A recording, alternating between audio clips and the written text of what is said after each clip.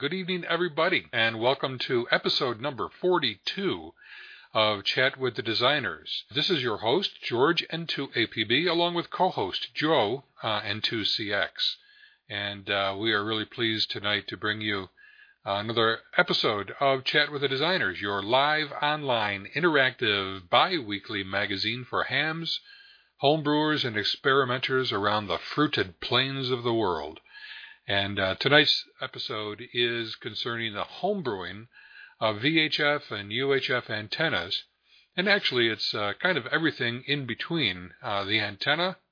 Well, actually, everything in between the receiving station and the radio that is transmitting. So the transmitter, the transceiver, the feed line, the antenna, the propagation to and from the other side, and the other side as far as like, why the heck am I not able to hear anything on that VHF? Now, kind of an interesting thing is that if you follow our weekly episodes, or bi-weekly now, you'll probably notice that Joe and I essentially talk about topics that are very, of course, interesting to us, that we are interested in sharing with others, but it's also kind of chronicling an awful lot of our own design and development activities. If we happen to be working in power measurement, then chances are really good we'll be talking at some point about, I meant to say if we're designing something with power measurement techniques, chances are we'll be talking about it on Chat with the Designers. Well, so too for this evening. Over the recent month or two, I've been really getting my interest up in getting onto VHF for a variety of reasons that we'll probably get into a little bit tonight. But this episode tonight sort of chronicles my own findings, my own discovery, my own experimentation, as led by my own mentor, Joe N2CX.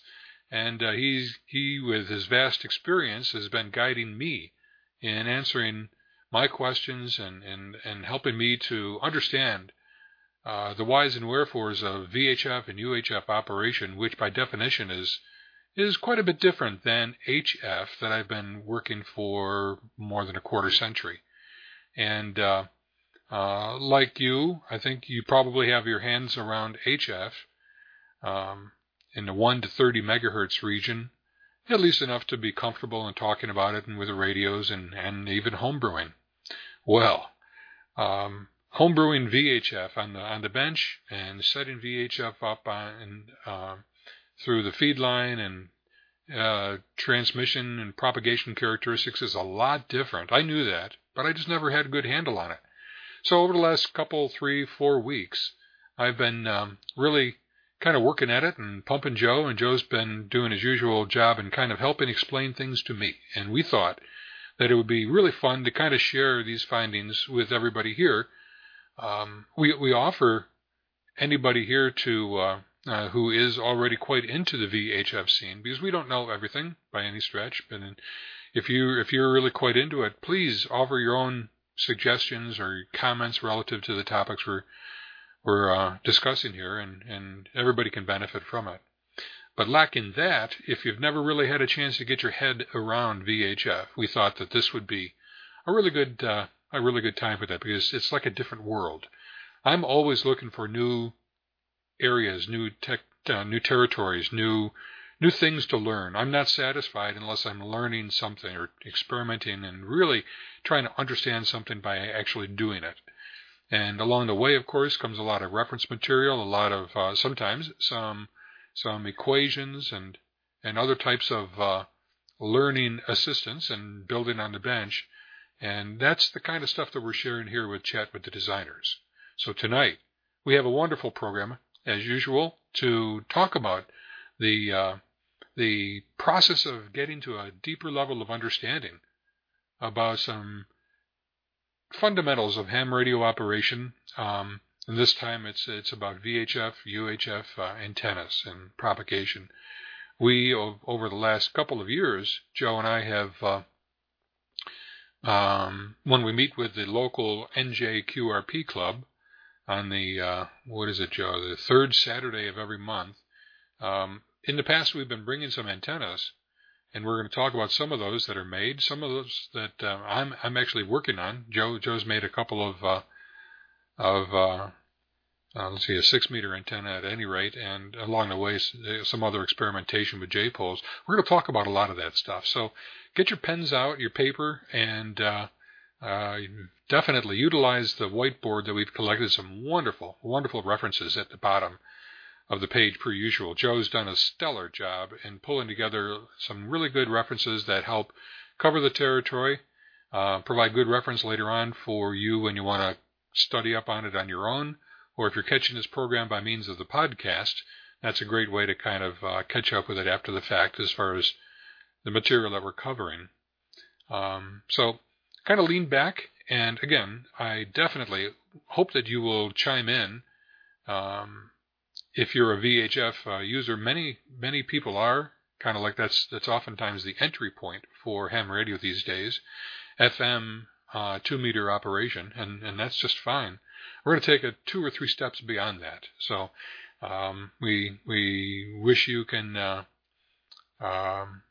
contribute your expertise and knowledge along with what we're going to do here tonight.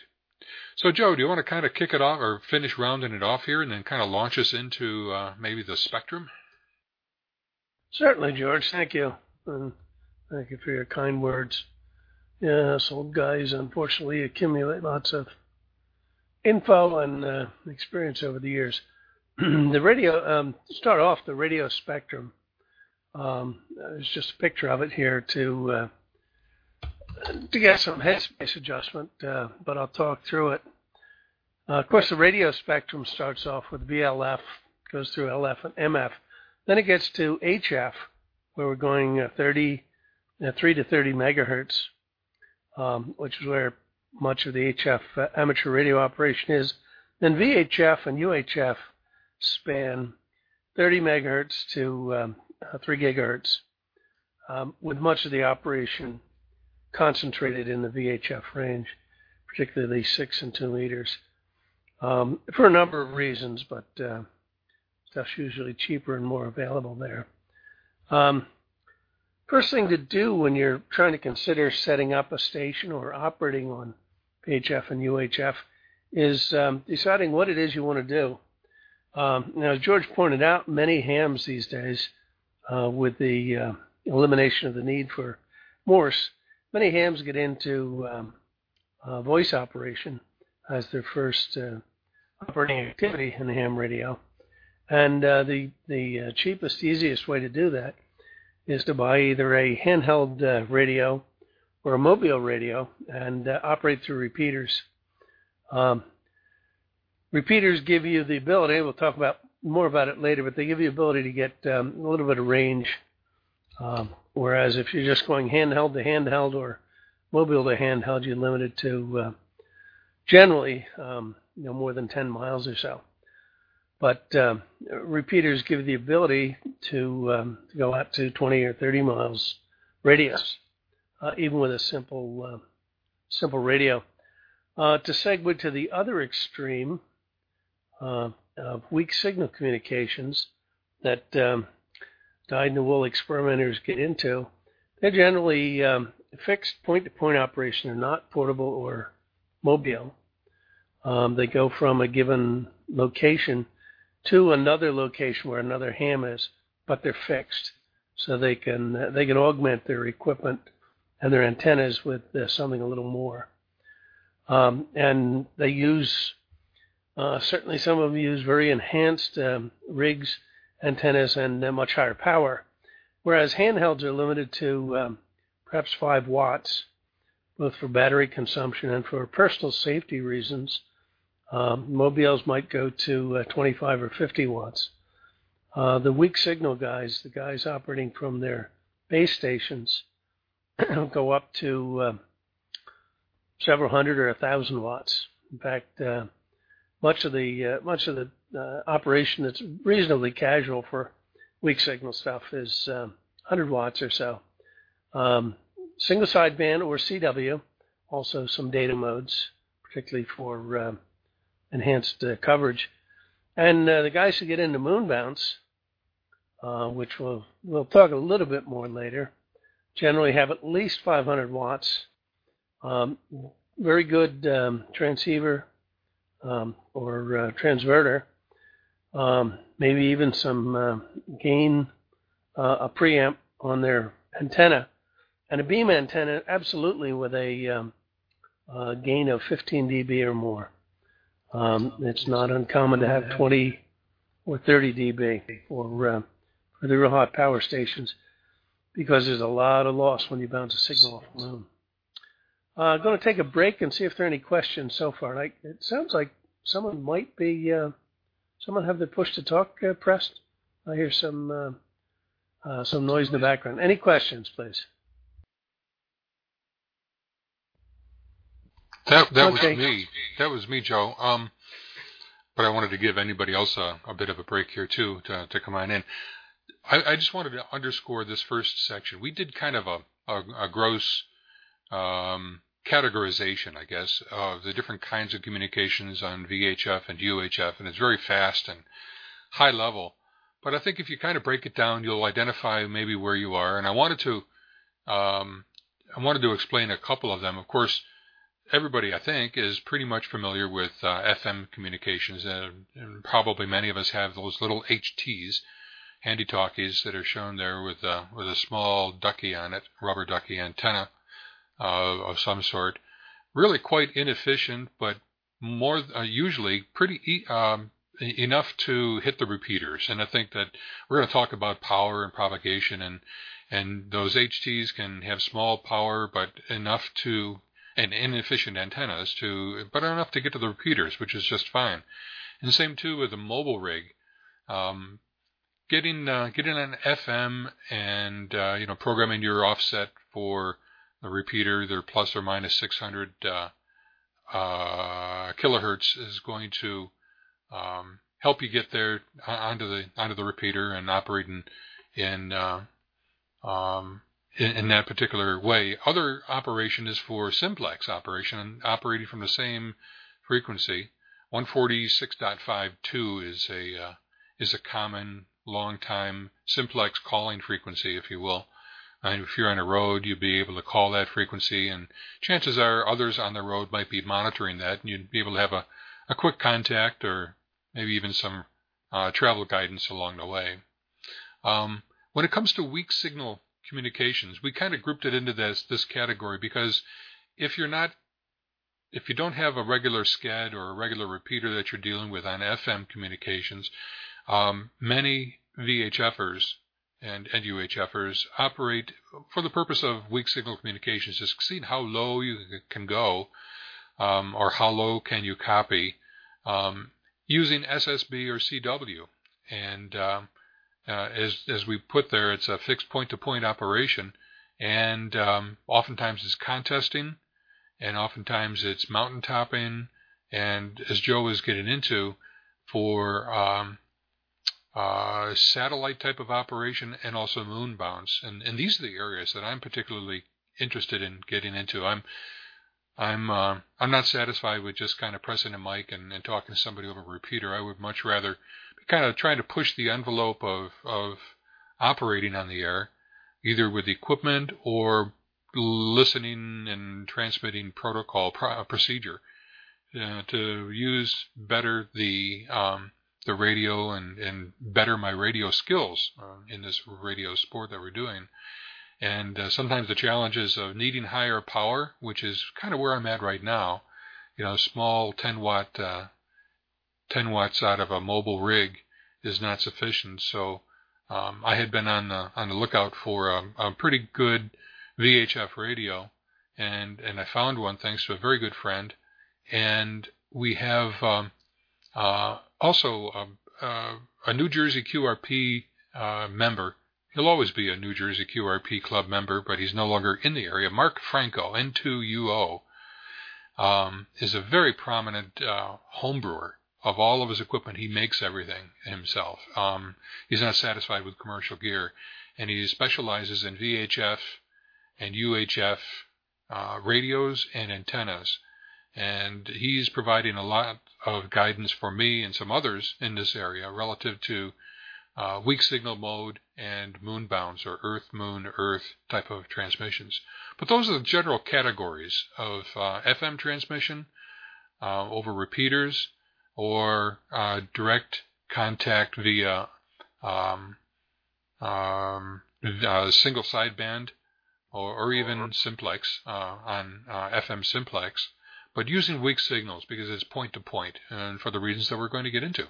Joe? Hello? Yeah, Rick, go ahead. Yeah, I wanted to add that many people don't require any more equipment to move from HF to VHF, because more and more transceivers these days include 6 meters at least in their frequency domain, and therefore you need nothing more in at least a built-up area than a simple dipole for 6 meters on the top of your house, and you're in business. Oh, you're absolutely right. And I thought you were also going to mention that some of the modern radios today are all band, all mode, all multi-band from HF, VHF, and UHF. They tend to be the more capable, expensive commercial ones.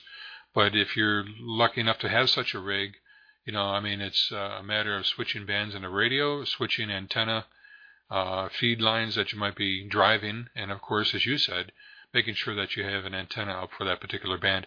And for 6 meters, which is kind of an in-between, it's an in-between band. We talk about HF only going up to 30 megahertz usually.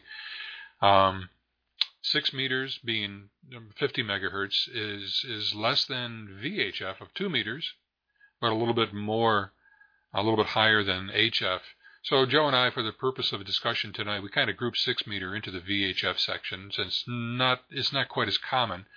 And some of the principles of propagation and the caution that one needs to do when handling feed line and antenna gain starts to come in play even with the 6 meter antennas.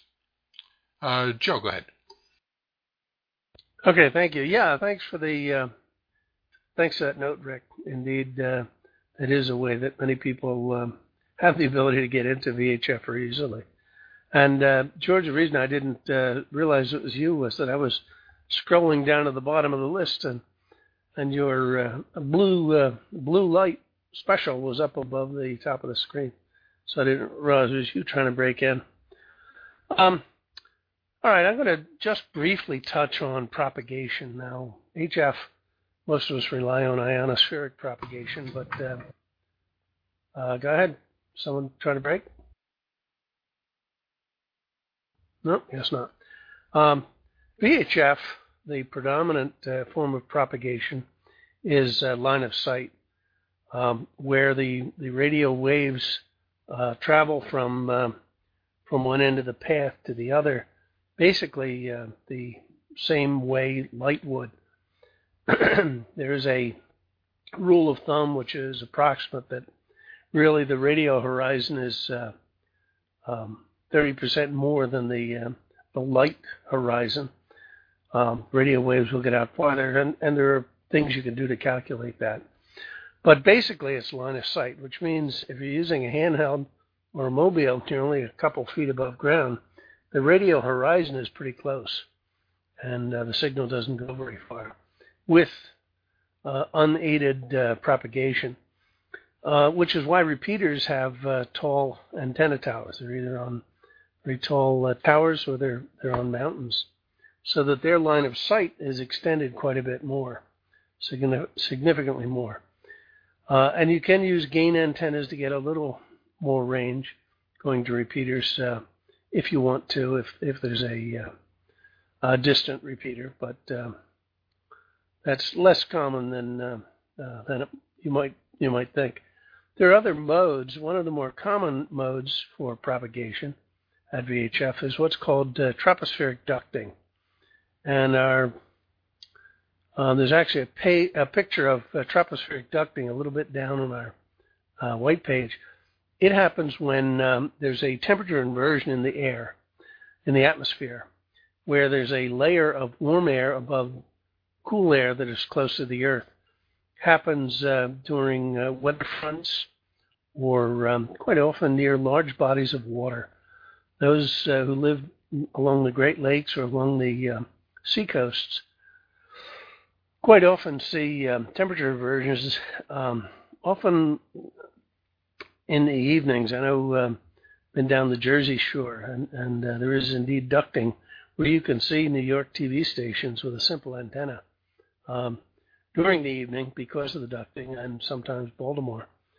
In addition, those along the Great Lakes have similar conditions, which are temporary, but it reflects VHF. It acts like a duct to bounce like a low ionosphere to bounce the signal for some distance. And this can go out to as much as several hundred kilometers. Kind of fun when it happens. Transitory, but it's fun. The military uses something called tropospheric ducting. We have a picture of that too. That is a little more sophisticated. Not many hams have the ability because you need tens of kilowatts and antenna gains of 20 to 40 dB, which is beyond most of our, well, first of all, it's illegal power-wise. But there's a little bit of scatter off the troposphere, the lower layer of the atmosphere. And if you bang enough power at it, you can bend quite a bit over the horizon. It's characterized by pretty stable characteristics, pretty stable propagation out to several hundred kilometers. And in fact, the antennas are aimed. The military particularly likes it because it's fairly directional. The antennas at both ends of the path are aimed at the same little patch of sky, and the signal doesn't bounce much past the patch that they're aimed for. So pretty good for security. Then there are other atmospheric modes, which like on the HF, there are periods of ionospheric activity that also reflect the signals. These are dependent, they're seasonal and also, of course, dependent on sunspots, same as at HF. There can be, even in low sunspot activity times, there can be some ionospheric propagation, and it happens over large distances sometimes. Even 6 meters can be working 10,000 miles or more. It can be really amazing. But it's tough to predict. There are sites online where you can look and see what the current conditions are, and the contesters try to do that. Another type of propagation, which is really line of sight, is meteor scatter, where when meteors enter the atmosphere, they make an ionized trail up basically in the ionosphere, and you can bounce signals off that. It can be done with relatively low power, 100 watts, generally use beam antennas, and you get a range of as much as 1,000, 1,200 miles. It doesn't happen frequently, but it does happen, and particularly during meteor showers, there's some dyed-in-the-wool guys who make contacts pretty regularly that way. And then finally, of course, as George mentioned, there's the moon bouncer, Earth, Moon, Earth. We actually bounce signals off the sky, off the moon. We have some pictures of some typical antennas there, and a moon bounce notional diagram showing a transmitted signal from the Earth bounced off the moon, and a very weak signal coming back to the Earth. And just to impress what it takes to do this, there's a picture of a multi-element or multi-Yagi array. 1, 2, 3, 4, 5, 6, 7, 8. Look like 20, probably 20 element Yagis, all phased together and arranged on a common structure to point to the moon. And then there's Mark Franco with his 12-foot dish he made in his backyard. That's the sort of antennas you need. For the simple repeater stuff, it's line of sight. Use basically what you got in your rig or a small antenna on your vehicle. If you want to get into the weak signal modes and pick up some of the other propagation modes, generally it's not line of sight, and you get into more sophisticated antennas and other equipment techniques. Any questions or comments? Go ahead, George. I remember when growing up in the Rochester, New York area, that's kind of when I became radioactive. And of course, even then I started off in repeaters too, as people do today. And there was always a big cry of, inversion. And that was kind of like what you had mentioned, Joe. I mean, around the Great Lakes, where you've got big bodies of water, there is it seemed to be a greater tendency to have that inversion layer, that area of warmer air which is sitting above the cooler air on the ground, and it provided that ducting opportunity, primarily for 2 meters. 6 meters was a bit beyond the reach of many of us back in the in the early 70s. So it was a 2 meter type of thing that we took advantage of. But even in those earlier days when 6 meters was really being explored, if you will, there's a lot of articles and such in QST that described the phenomenon. And if you go back and you look over some of the past issues, I think you'd find some really interesting reading about that. And specifically, as far as Earth, Moon, Earth, and Mark Franco's antenna, the dish that he made there, he presented that at AtlantaCon 2006. And it's all homebrew. All the parts there were obtained from Home Depot. And he took particular pride in hand creating that entire antenna structure. I'm gonna have that one. I'm gonna be making that one. I haven't told my wife yet or the neighbors, but I think Mark has given some clues as far as how you notice it has casters, and he can wheel it around as necessary when not in use, and kind of put it behind trees and by the side of the house and whatnot. It's very lightweight, so it's not affected too much by the extreme weathers. And if you're really interested in again, Mark's recounting of his experiences in building that, there are 2 MP3 files. I'm not sure if I put the link on it at the bottom of the page. I will if not. A 2-part interview that somebody did with Mark, and it's just a wonderful, informative type of discussion, not just about the antenna construction, but also about propagation. And that's I believe that's a 1.2 gigahertz, a 23 centimeter antenna. And Mark was talking about the characteristics of that. 23 centimeters is roughly about 10 inches in wavelength. So you've got a wavelength. Picture some of those wavefronts that are shown on the whiteboard, and you got about a 10-inch waveform, and it's hitting the surface of a moon, which is very irregular, and it bounces back in all sorts of different ways. And hearing that kind of a signal coming back is a lot different than the single tones that we often hear in HF. But it's a fascinating area of weak signal propagation and weak signal operation that if you're looking to get rekindled with ham radio and kind of do some experimenting, just weak signal activity is a fun thing to get into. Now, let's get a bit into polarization, and this is a bit confusing at first, but it's from a simplistic perspective. You can see that generally the signals are going to be transmitted you can think of it as a sine wave, or a vertically polarized wave if it's being transmitted from a vertical antenna.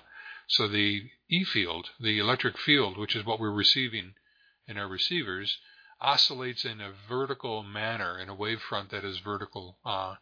The pictures that we've shown there in green and lighter green show the companion magnetic field, which is not necessarily of interest to this discussion, but it happens to be at 90 degrees from it.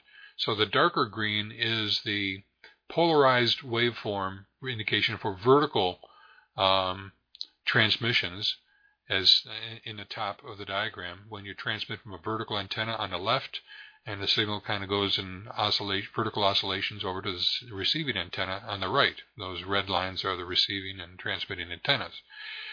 Similarly, as you might think, from an antenna that is horizontally oriented with respect to the ground or earth, the E field is transmitted as an oscillating waveform in the horizontal plane, and the antenna best for receiving the horizontally transmitted E field or transmission is going to be a horizontally oriented receive antenna.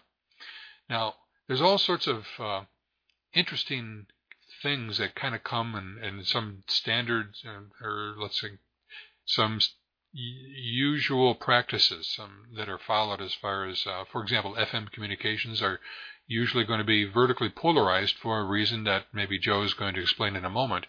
And then weak signal transmissions are usually going to be horizontally polarized in a manner that Joe will also explain. So, Joe, let's get a little bit into the polarization aspects of why one polarization over another, and what happens if you transmit in one polarization but receive in the other. Thank you, George. Yeah, good introduction. Well, the answer to why traditionally some stuff is vertically polarized and why other is horizontally polarized is rather simple. For handheld radios, something you're holding in your hand, or something you're mounting on a car, a vertical antenna is the most practical thing. So the FM communications, the mobile communications, tend to use vertical antennas, so those signals are vertically polarized. Whereas at fixed locations at home, horizontal antenna is more practical to put up. Something that is at right angles to your tower so that it doesn't interfere with the tower. So the weak signal stuff, the operation from home stations, is generally horizontally polarized. So very simple reason for that. What polarization does is, or one of the effects of polarization is that if you go cross, in other words, if you transmit a vertically polarized signal, the guy at the other end has a horizontally polarized antenna, there's going to be attenuation. And a rule of thumb is that the attenuation is something like 20 dB. There's a mismatch between the wave trying to be induced in a antenna of the other polarization. If you think of polarized sunglasses have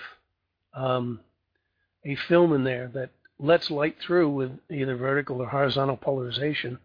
And they're that way because most reflected light, glare from lakes or from land or whatever else, tends to be horizontally polarized.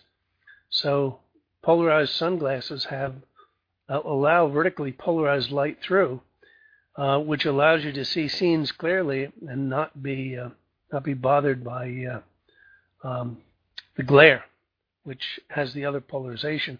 You can really see the difference if you hold two pairs of sunglasses up and look through the lenses of both glasses, rotate one of them 90 degrees, you'll see that there's great attenuation of the light that comes through.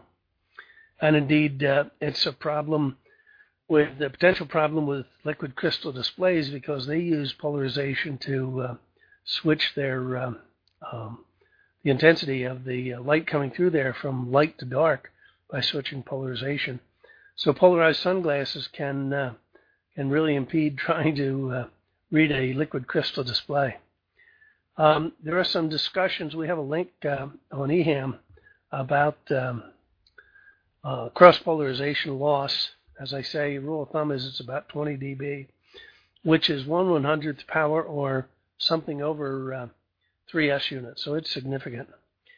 And there's also we have a link at the very end in our references section, which talks about which shows it's a YouTube video that shows a fellow listening to signals with a vertical and a horizontal antenna, different polarizations, and you can see a significant difference in it, which shows that there is quite a bit of loss.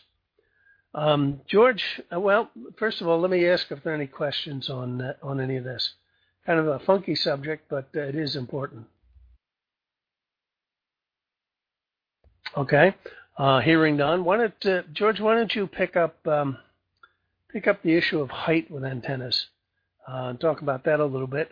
And you also might want to mention something I had neglected. I didn't give any detail on satellite propagation, satellite usage. You might want to fill in on that because you certainly have some experience with it.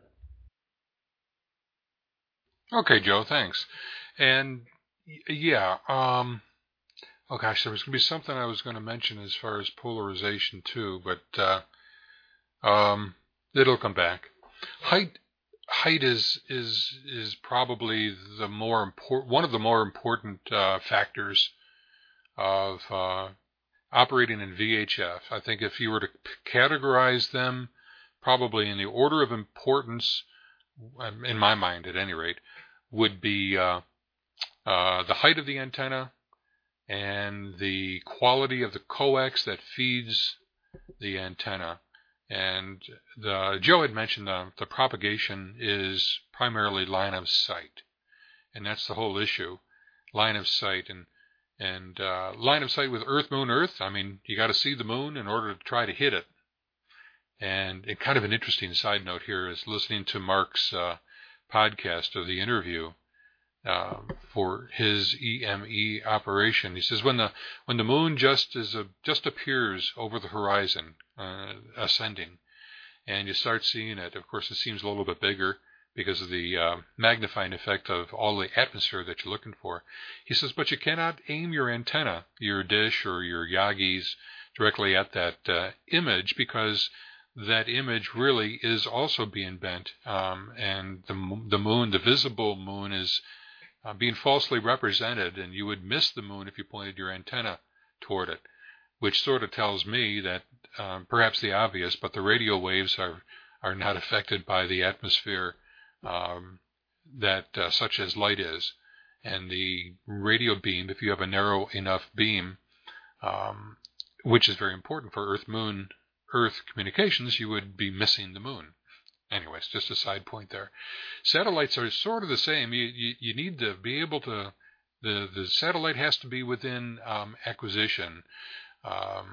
And if you look at satellites, there's usually a circle or an oval on the Earth that represents its acquisition ability. It depends on the kind of satellite you're dealing with in general, but if it's a satellite in the early days, when I was working the satellites would be traveling overhead in a path that was non-stationary, so you'd have to track and point your antenna directly at the end, at the satellite, in order for the power that you had to effectively make contact with the transponder on the satellite. And of course, the azimuth and elevation control of the rotors was fun back then, because we didn't have any fancy microcontrollers and such that had all of that programmed into the controller, and sort of like pointing telescopes these days are easy because the Celestron and other types of scopes have the auto tracking built in. Back in the early days, we didn't have that, so I had a lot of fun programming up some algorithms into an Altair computer, and then ultimately an Apple II computer, and then interfacing that computer to the azimuth and elevation rotor, the rotors that were on my antennas, and that helped point right at the satellite. And similar, satellites are way up there, so you generally need to have higher power in order to reach the satellite, but you don't want to overpower it. These days, it's you don't need too much power to get them, but you need to have pretty good receive antennas in order to receive the signals coming back. So height-wise, height is the more important thing, because of line of sight is the characteristic for UHF and VHF types of transmissions. If you can't see it, or if you know that there's something in between, such as a mountain or lots of foliage on trees during the summertime, your signal is either not going to make it or it's going to be tremendously attenuated, and you're just not going to be able to have the receiving station receive your signal. Now, there's a really cool program. Joe found this one. He and I have been, just a bit of a background. Of course, Joe is in Jersey. I'm in Maryland. And we have for years been trying to find the right band, mode, antenna bearings, transmission, power, and all sorts of things that would allow us to have some type of communications on the bands, on the HF bands, and really haven't been too successful. And I think there's with this program called Radio Mobile website, and we have it highlighted in our references and also in section 3 for height. You enter some basic data about the endpoints of the communications that you'd like to have. On the left-hand side is Joe's altitude, altitude too, longitude, latitude, and kind of transmission power that he's doing. And on the right-hand side is mine. And based on the frequency that you specify, it tells you pretty clearly in a graphical manner what the path is going to be, and if you were to be establishing communications. As you can see in this photo here, the green line represents probably the minimum frequency, the minimum angle at which we would have to transmit or bounce the signal off of, and generally it doesn't look too optimistic here on 30 megahertz. Joe Jessen, KC2VGL, who's online here too, is up in Hamilton, New Jersey, which is closer. It's up near Trenton, and even Joe and JJ would have a hard time communicating for some other reasons. But using these programs, you're able to plot and see kind of what the path would be, what the impediments or what kind of obstructions would be in the way. There's another view of that. Maybe it's the same program. Not sure, but Joe plotted. It looks like a weather map around Philadelphia. Now Joe's kind of close to Philly, is where that stick pin is. It's labeled. The map I'm looking at, or the plot is called 30 megahertz propagation probabilities from N2CX based on terrain and elevation. Kind of looks like rain, the rain weather, but the green area is indicative of greater probabilities of success at 30 megahertz, and that shows the range that Joe would have with line of sight, I guess it's line of sight, for his location. And it starts turning yellow at the perimeter, at the edges of that area, which indicates, of course, it starts getting sketchy. And the map below that is the propagation around his QTH for 146 megahertz, or, of course, 2 meters.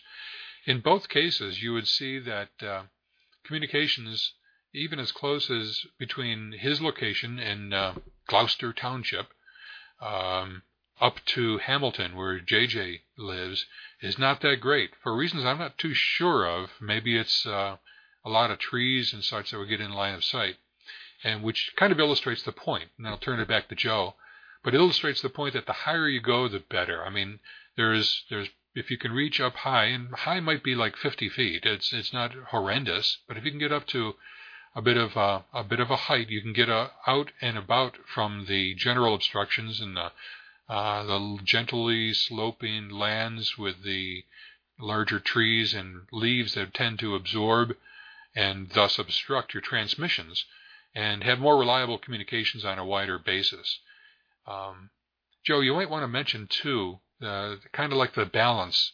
Oh, we're going to get into that with repeaters. The balance of power versus in the old days, as far as not having PL, and if you had high power in order to reach a far repeater, chances are you were also triggering a lot of different repeaters that were also closer, but within visible sight and closer. But anyways, the propagation is all important. Visible line of sight, well, sometimes it's not quite visible. I mean, but if it's line of sight with enough power, you should be able to get to the receiving station. But sometimes too, if you're not high enough, the trees and gentle slopes of the terrain will impede your ability to do that.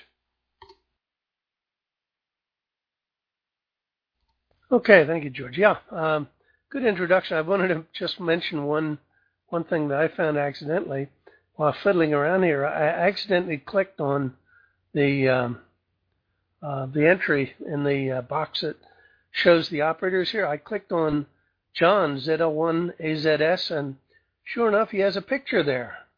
Nobody else appears to have a picture. I didn't know you could do that. So if you click on his line there in TeamSpeak, you'll see what a Kiwi looks like, smiling at you under a peaked cap. The propagation program I mentioned, okay, Alan says he has a picture on his too. I'm going to have to figure out how to do that. As George mentioned, that Radio Mobile website is handy for doing, for just trying to check the possibilities for propagation. George and I had been looking at, as he mentioned, what would be the minimum we could get by with. We looked at 6 meters and it didn't look too practical. But I cranked in the information for 30 megahertz for a line of sight path to the program. And the first picture shows what it would be. And indeed, the program knows looks up on the web, looks up the terrain between us two, and uses some fancy math to calculate the diffraction over that rough surface between the two, and tries to estimate, at least for 30 megahertz as I've chosen here, with antennas that are about 25 feet above ground and running 10 watts of power. It says that the predicted received signal is 2 microvolts, 2.3 microvolts. So that's entirely doable. That's practical. The pictures below that we show are just 2 snapshots of something else. They don't show the terrain. What they show is... question?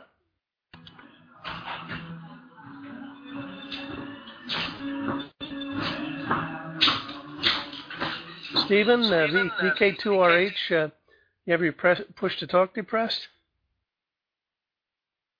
Or perhaps you're on Vox. You were coming through there. Do you have a question? No, I suppose not. At any rate, go ahead, John. I just have a question about the line of sight, what would you call it, propagation of a VHF signal. Let's say, for example, you've got 2 Mount Everests. Provided you can see them, one can see the other one,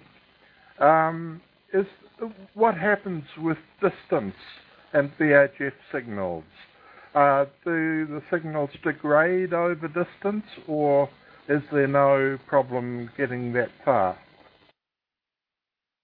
Well, they do degrade with distance. You know, any radio wave tends to spread out, so the energy is dissipated. Practically speaking, for reasonable distances, I know fellows who've operated airplanes in my neck of the woods who get up to 5,000 or 10,000 feet. Even with 10 watts, they have a strong signal up to at least 100 miles or so. Go much beyond that, it would take more power. Okay, thank you. And indeed, there have been some ducting instances between California and Hawaii with some super ducts where people with 50 watts have been able to communicate with Hawaiian stations on VHF, particularly 2 meters. Okay, the first picture, as I mentioned, from the Radio Mobile just shows us with fixed locations with reasonably high antennas. And it shows that at the distance, which is 111 kilometers, we have usable signals. A little weak, but usable. The other 2 pictures were just to show for mobile operation from my location to a mobile station, the coverage on 30 megahertz, which is the low end of VHF, and 2 meters. just to show that with low antennas, of course, you get shorter distance. But as frequency goes up, the distance increases also. Just some rule of thumb, back of the envelope type stuff to give a visual indication of what the loss of coverage for decent signals is if you're going between mobile stations or from a fixed location to a mobile. With the lower antennas, you get poorer coverage, and at higher frequency, you get poorer coverage. George, do you want to talk about the repeaters and go from there? Sure.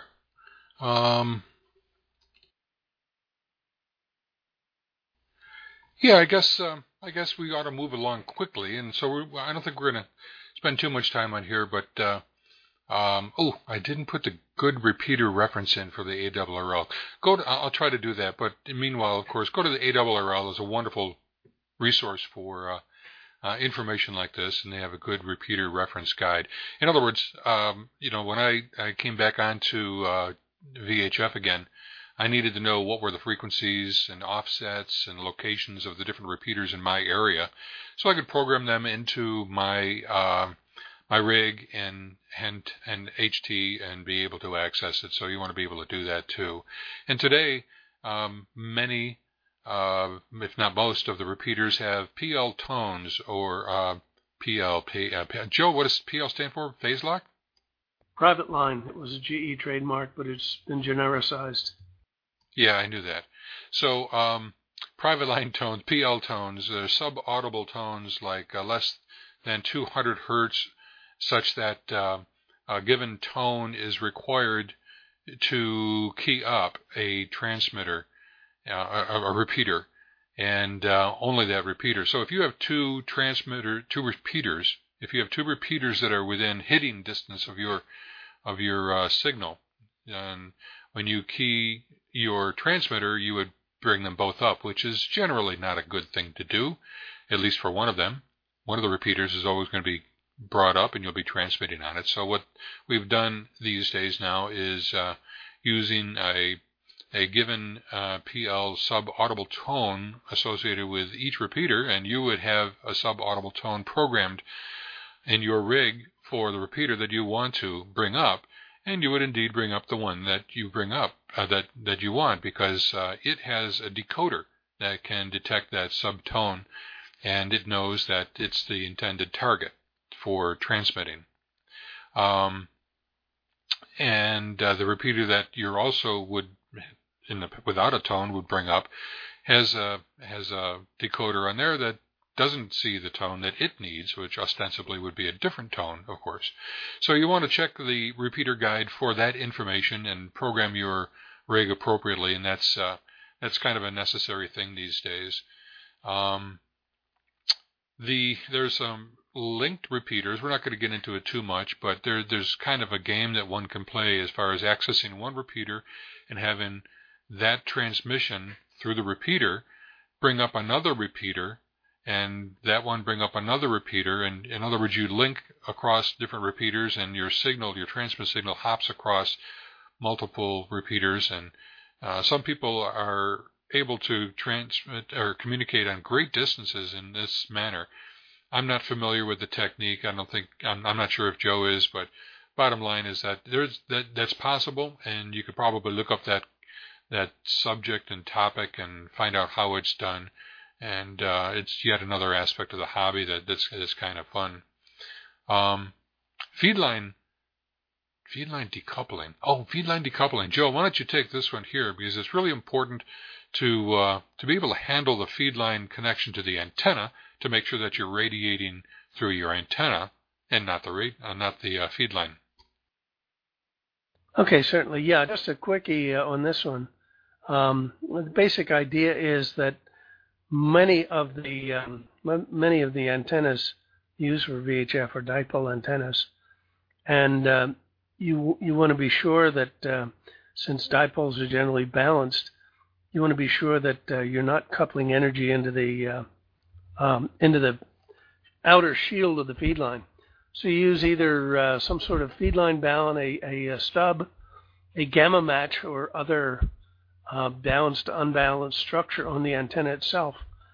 Or you can also use a choke balun, which is either a wound up coil of coax or even one of the toroidal choke baluns that we discussed earlier.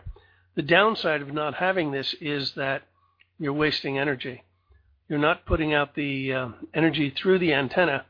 It can randomly go out through the antenna feed line and be wasted, not going in the direction you want. And particularly with a beam antenna, you're not getting the directional pattern and the gain of the antenna that you want. So it's important to have some means of coupling the energy to the antenna that provides the decoupling between the feed line and the antenna. If you look at George's picture of his Moxon antenna later, you'll see a choke balun that's made of coil-up feed line. That's the simplest way to go. Good for a single band antenna. Becomes problematic for multi-band antennas. Now we want to talk about power, George. Yeah, we're going to go through quickly on the power and safety and feed line loss, but in general, the power levels, I categorize them, and this is by no means any kind of an authoritative standard that we have, but just grouping them into the low power categories for HTs. It's low power for a couple of reasons. It maximizes the battery life when you're transmitting lower power, and just enough to reach the repeater. And you're not trying to do long distance communications with a poor antenna on a little handheld unit. And also something I call brain fry. I'll get to that in a moment, but you're not transmitting RF close to your head, a lot of RF close to your head. Medium power, I kind of put into the category of, I'm not sure what I was thinking about that with satellite rigs, but satellites don't need an awful lot of power these days. So, 10, 20 watts can usually, with the correct gain antenna, pointed directly at the satellite, up, and 10 to 20 watts is usually sufficient. Moderate power is what you see a lot of times in mobile rigs. It's enough power to get through an inefficient antenna, a small inefficient antenna on your car, to hit a repeater, and that's usually how a mobile rig is used. Higher power comes along in the range of the base stations that are trying to do long distance, either hit long distance repeaters, or weak signal propagation. VHF contesting starts to need a little bit higher power. And by the way, 100 watts is usually what you're going to find in those the newer all mode multi-band kind of rigs that do everything. Really handy to have that power when you need it. And it's often dialable. You can adjust it high and low. Higher power, 1 kW or more, is often needed of course, is really needed when you're going to be working really weak signals, far away line of sight type of communications, and especially EME, Earth, Moon, Earth type. You need that kind of power to maximize that line of sight communications that you've got on a direct frequency to frequency type of communications. Safety wise, you want to be sure that, especially with the higher power, this is really, really important, and we would be remiss if we didn't underscore it with that really, really important line, is that you want to make sure that you don't get near a transmitted RF signal in the VHF, and especially in the VHF or in the UHF range. Think of your microwave. You all have heard of the terrible joke about putting a cat in a microwave or tin foil or something. It's that microwave is in the UHF range of is in the frequency range of some of our UHF transmitters, and I'm not sure what the power is in those. It's not terribly substantial, but you take a lot of power, like a kilowatt, and you pump it through a high gain antenna. Your effective radiated power is huge, and you could fry a cat, you could fry a brain if you're not careful. Make sure, especially, of course, if you homebrew stuff on your bench, in a VHF and especially UHF that you make sure that you operate it with all of the shielding, the grounded, shielded sides of the sub boxes that contain the transmitted, the active components of your transmitter, or make sure it's well shielded and locked up, because you could easily hurt yourself seriously by testing stuff on the bench that's not properly shielded. Does somebody have a question along the way here? Okay, now feed line loss is another thing that's really important. We talked before in our session about 5 months ago perhaps, called Feed Line Frenzy. We concentrated, of course, on good feed lines for HF. Now, I reproduced some of the diagrams here for this session here to illustrate that the greater need for good feed lines, and what good means is low loss, good dielectric and low ohmic loss is going to be best for VHF, because it's just more of a lossy type of condition. You'll see the chart as the one that says coaxial cable loss in dB per 100 feet. The lower lines, the ones that are more horizontal toward the bottom, and especially as you go out in the 400 to 1 gigahertz frequency, is really, really important. Actually, no, that's not. I did that again. I think that's distance. The low loss signals, the low loss coaxes are going to be the lower ones that are more horizontal, and you can see that from the graph. The best coax shown there is LDF 6-50. Joe, I just bought some good coax. Do you remember what the rating of it was? What was the name of it? LMR or something? The LMR 400, but I don't remember the rating. Okay, so I made a special effort to get good coax, and I replaced a standard length of 8x. I had 8x going out to a 2-meter Ringo Ranger, and I had poor transmission. I did not have a lot of great success. I put the better coax on there in the next weekly session of our local simplex net on Friday nights, and it was very apparent that I had a much better transmitting system. So coax makes a lot of difference. And we put another version of that coax chart. I honed it down to be the ones that are of interest to us.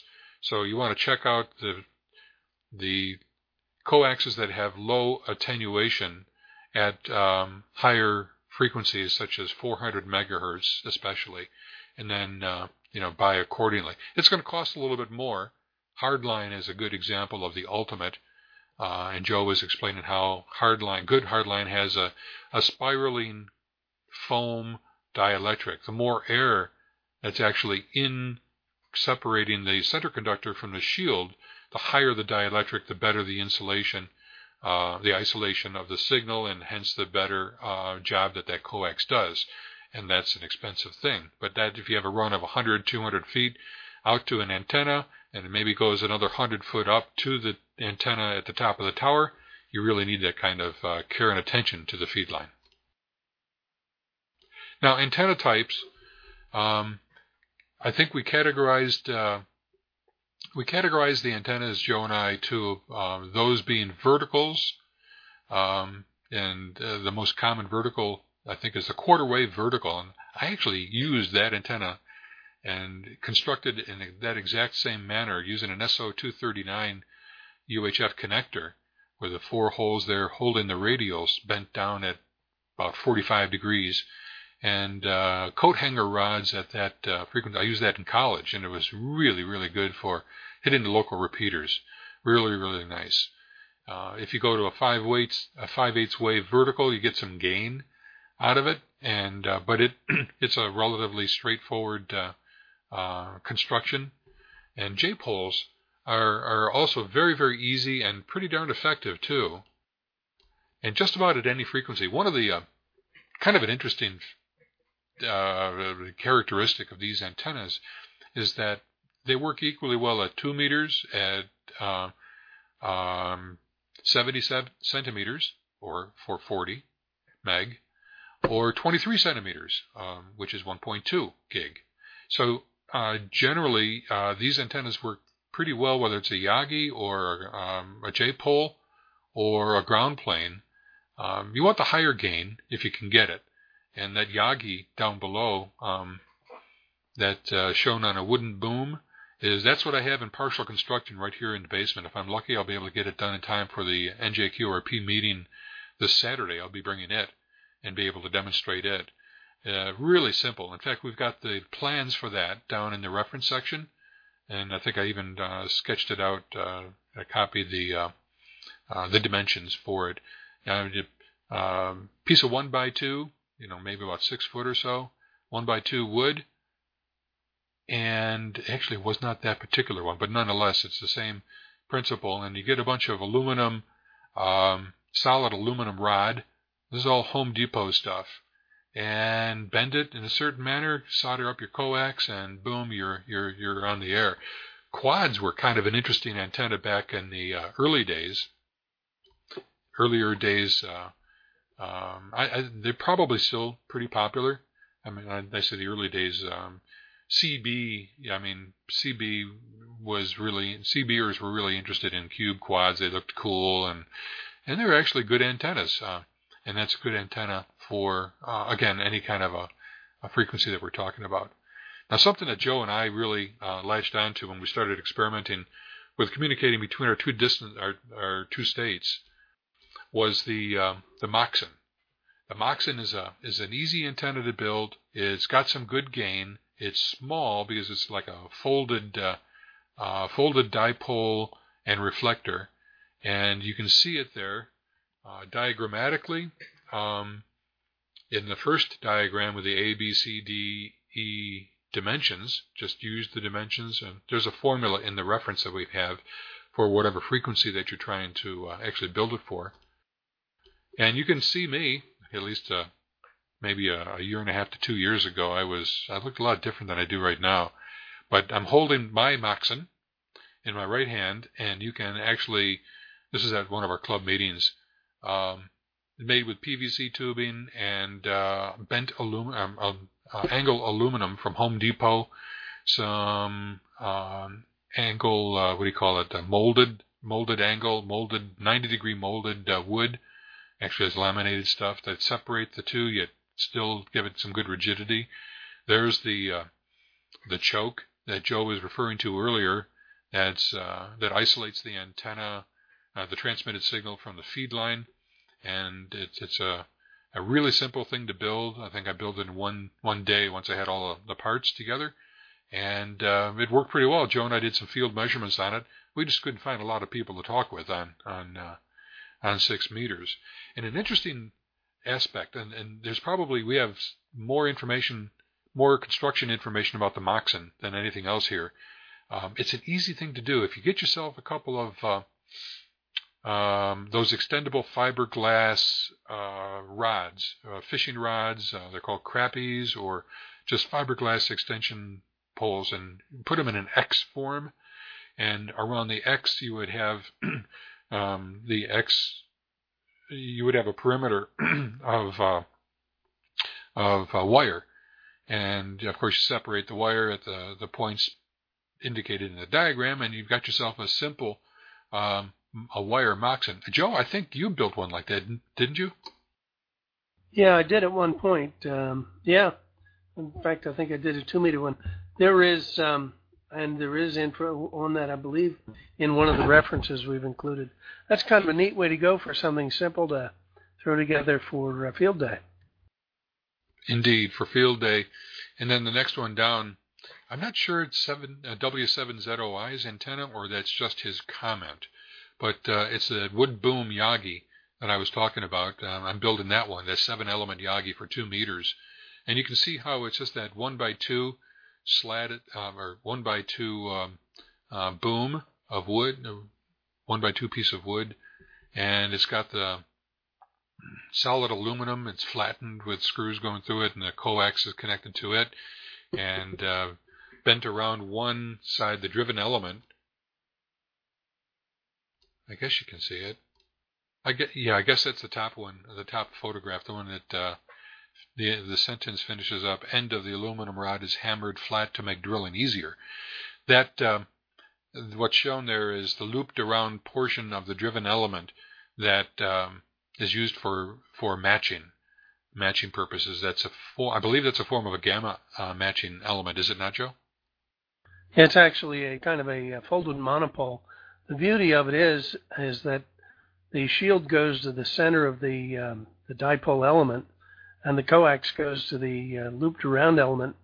The looped around hairpin there gives you an impedance step up to give you a fair match to 50 ohms, since the driven element, the dipole, with the reflectors and the director close by, tend to reduce the impedance of the dipole. So it does both antenna matching and gives you the balanced to unbalanced facility. Now, I haven't gotten to the tuning part yet, but I would imagine tuning is maybe done by moving the feed point, two connections points for the coax further in or out from that where shown. Well, something like that, yeah. You'd actually have to shorten both ends so that you have a balanced antenna, both the same length on both sides of the center. Yeah, okay. We didn't mention it, but it's really important to have a VHF SWR meter, power and SWR meter, or at least an SWR meter. Now, many of us have like a lot of SWR meters around the shack. I do. And they all tend to be good up to 30 megahertz or so. And curiously, at least on the rigs that I've seen, the all-mode, all-banders do not have built-in SWR meters or ATUs for the antenna tuning unit for the VHF and UHF band. You must usually, at least on the ones I've seen, you need to rely on external SWR and power, SWR and tuning units for your VHF rigs. Now, normally tuning units are not used in VHF, UHF, because your antennas are generally cut for a very specific band, and there's no tuning that would be done, and at which they tend to be lossy at these frequencies anyways. So, but you do need an SWR meter. I happen to be looking at an older Swan Electronics. That's a popular one back when, SWR-1A. And I looked up that spec, and it's good up to 150 megahertz. So I'm fortunate in that I could use that, and indeed I needed that while adjusting my system, my 2-meter system, and I'll certainly need to get something else when I'm checking my construction for my 440 megahertz 70 centimeter antennas. Now, the last antenna that we have here to discuss tonight is the J-pole. The J-pole, you've seen pictures of it up above. A very popular one is using a couple of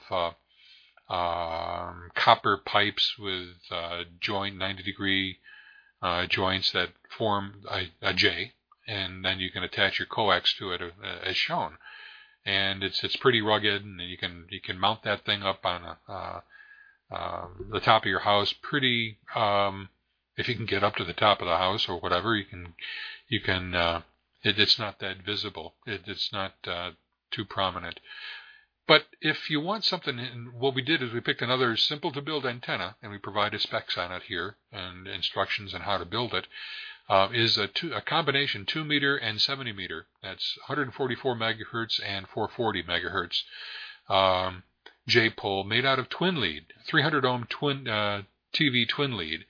And if you cut that roughly 50-inch length of twin lead, and then you cut it and combine it, and as shown in the diagram, you'll have an antenna that is resonant that is able to be used at both of those frequencies.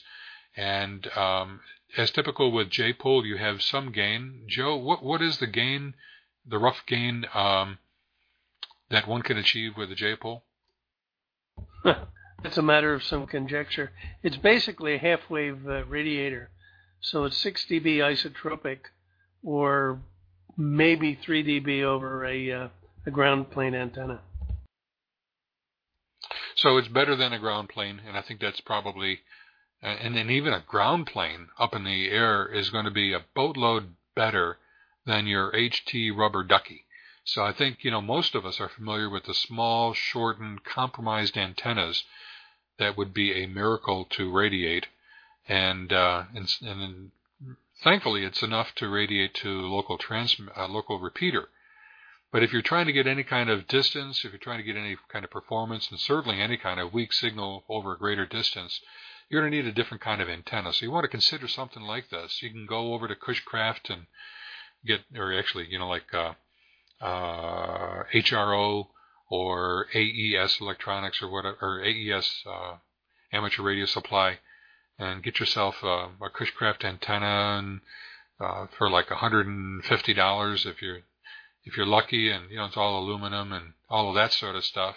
Or you can get yourself a wooden boom, some aluminum rod, and measure off the distances, and it's really quite easy if you pay attention to some dimensions to make yourself antennas that that are usable, quite usable on VHF, and start experimenting. I mean, again, most of us have these kinds of rigs, and it wouldn't take anything, well, it wouldn't take much to get yourself a little bit more coax, and a good coax, a length of, get 50-foot length of good coax, and make yourself an antenna per one of the diagrams here. Get yourself an SWR meter. You can find them on eBay, and just look for an SWR meter that's good up to the top end that you're looking for, and just to allow you to tune it up and get on the air. I think you'll be amazed by the performance improvement that you can see with your radio, even if you're using a ducky. I mean, you get yourself an SMA, SMC, whatever the connector is that goes into the top of your HT, and get that adapter and put it to the LMR coax, the good coax that you want to get. And amazing that the 1 watt that you have in the HT is going to get out much more solid into the repeater. If you do this 2 meter, 7 centimeter J pole, you can hang that from a tree outside, and nobody's going to notice that, and have that coming into the house, and you'll have yourself a nice antenna. So we covered a lot of ground, and I want to stress that by no means are we the authoritative and source of information and on VHF type of operation. This is a general broad stroke overview. It is intended to help guide you as far as understanding what's going on, the basic principles, and give you some pointers relative to how you might be able to improve your signal coming from your HT, coming from your all mode, all band, multi-bander, Yoo-hoo kind of commercial rig, and maybe start using some of these bands up on your that you have available to you, and experiment and get on the air, and it's just boatloads of fun to do that. Joe, do you want to kind of take it from here? Certainly.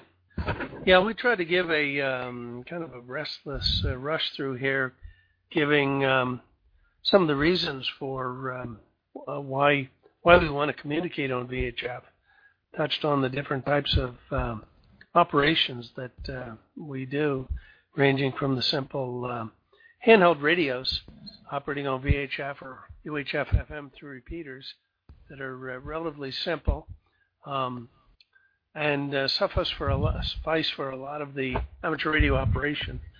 And by way of background, we also talked about some of the weak signal type operation in terms of the difference from simple portable or mobile operation with FM, with the idea that the types of antennas you'd use and the techniques you'd use are different.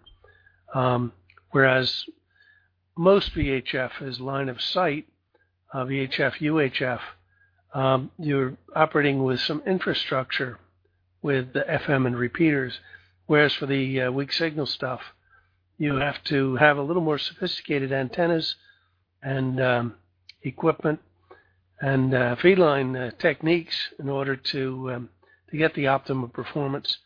Along the way, we provided a snapshot of a tool that can be used to estimate propagation on VHF at the various frequencies that you can plug in information for antenna heights, feedline loss, operating power, and frequency that takes into account the local terrain to give you an estimate of what your success for propagation will be. And we finished up with a broad stroke view of a variety of antennas, VHF antennas, ranging from the simple ground plane antenna and J-pole antennas that are relatively easy to do, usable for FM operation, ranging to some Yagis and Moxons, which form the basis for a little more gain and more sophisticated operation for EME and some of the other propagation methods for weak signal work. There is also a good list of references at the end of the white page. I recommend all of you save off the white page and look at that list of references. It'll give you a lot more reading and much more information. Fill out what we don't have time to discuss here. We tried to give you an introduction and recommend that you look into this stuff to get an optimum antenna for whatever you want to do on VHF. Question from Clint.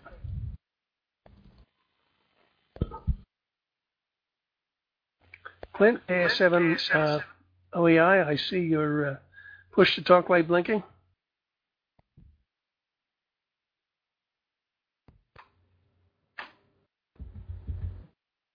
Okay, Pete, WP2QLL, go ahead.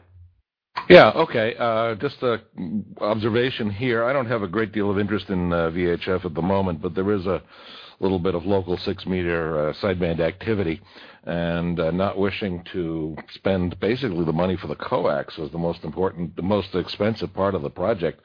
Some years ago, I glommed onto the MFJ 6-meter antenna tuner, and MFJ does make 6-meter and 2-meter antenna tuners, has for years.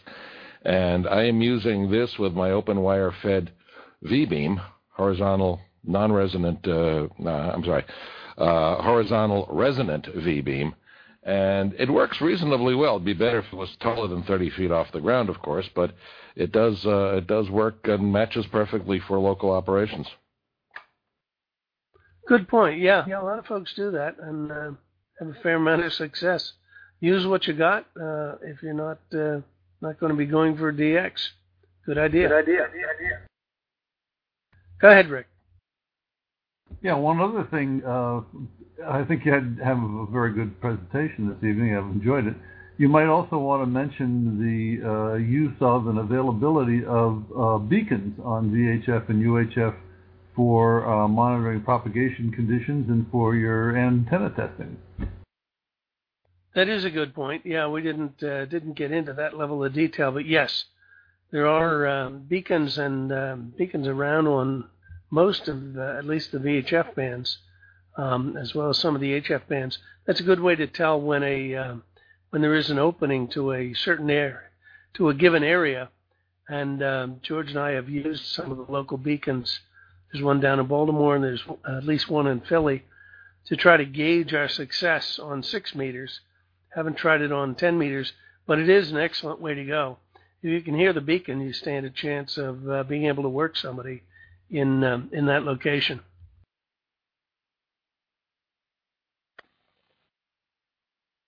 John, ZL1 AZS. Yeah, interesting session. My goodness, there's so much to learn.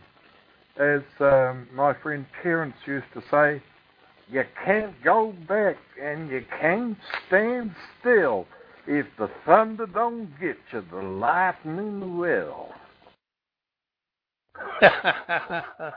Just a sidelight, I have never worked VK or ZL, but I've been at a buddy's shack when 6 meters was hot, and he was actually working VKs and ZLs on 6 meters a couple solar cycles ago on sideband with amazingly strong signals from the East Coast here of the U.S.